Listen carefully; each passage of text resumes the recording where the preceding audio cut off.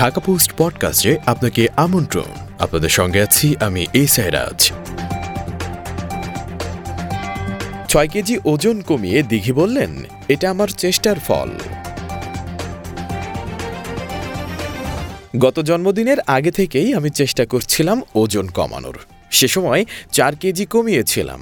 সম্প্রতি আরও 2 কেজি ঝরিয়ে মোট 6 কেজি ওজন কমিয়েছে। আর 2 কেজি কমলেই আমার ওজন পারফেক্ট হবে। 6 কেজি ওজন কমিয়ে কথাগুলো বলছিলেন ঢাকাই সিনেমার নায়িকা প্রার্থনা ফারদিন দিঘি।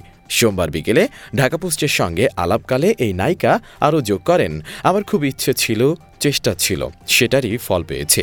গত কয়েক মাসে যেখানেই গেছি ডায়েটটা খুব মেনটেন করেছে, যার জন্য হয়তো পেরেছি। আরও 2 কেজি কমার পর সেটা ধরে রাখলেই আমার চলবে। কিছুদিন আগে দিঘি ফেসবুকে জানিয়েছিলেন 3 বছর ধরে ইন্ডাস্ট্রির সিন্ডিকেটের কবলে পড়ে অসুস্থ হয়ে পড়েছেন। ওই পোস্টে জানা যায় দিঘি নানা সময়ে ইন্ডাস্ট্রির রাজনীতির শিকার হয়েছেন। তাকে কাস্ট করার পর বাদ দিয়ে অন্যকে নেওয়া হয়েছে।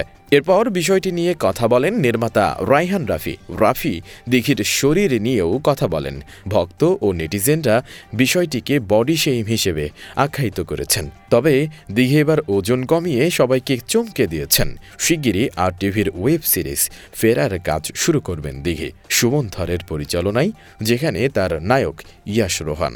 এই ওয়েব সিরিজেই দেখা যাবে দিঘির নতুন লোক। শুনছিলেন ঢাকা পোস্ট পডকাস্ট। দেশ বিদেশের সব প্রান্তের সর্বশেষ খবর জানতে ভিজিট করুন ঢাকাপোস্ট.com।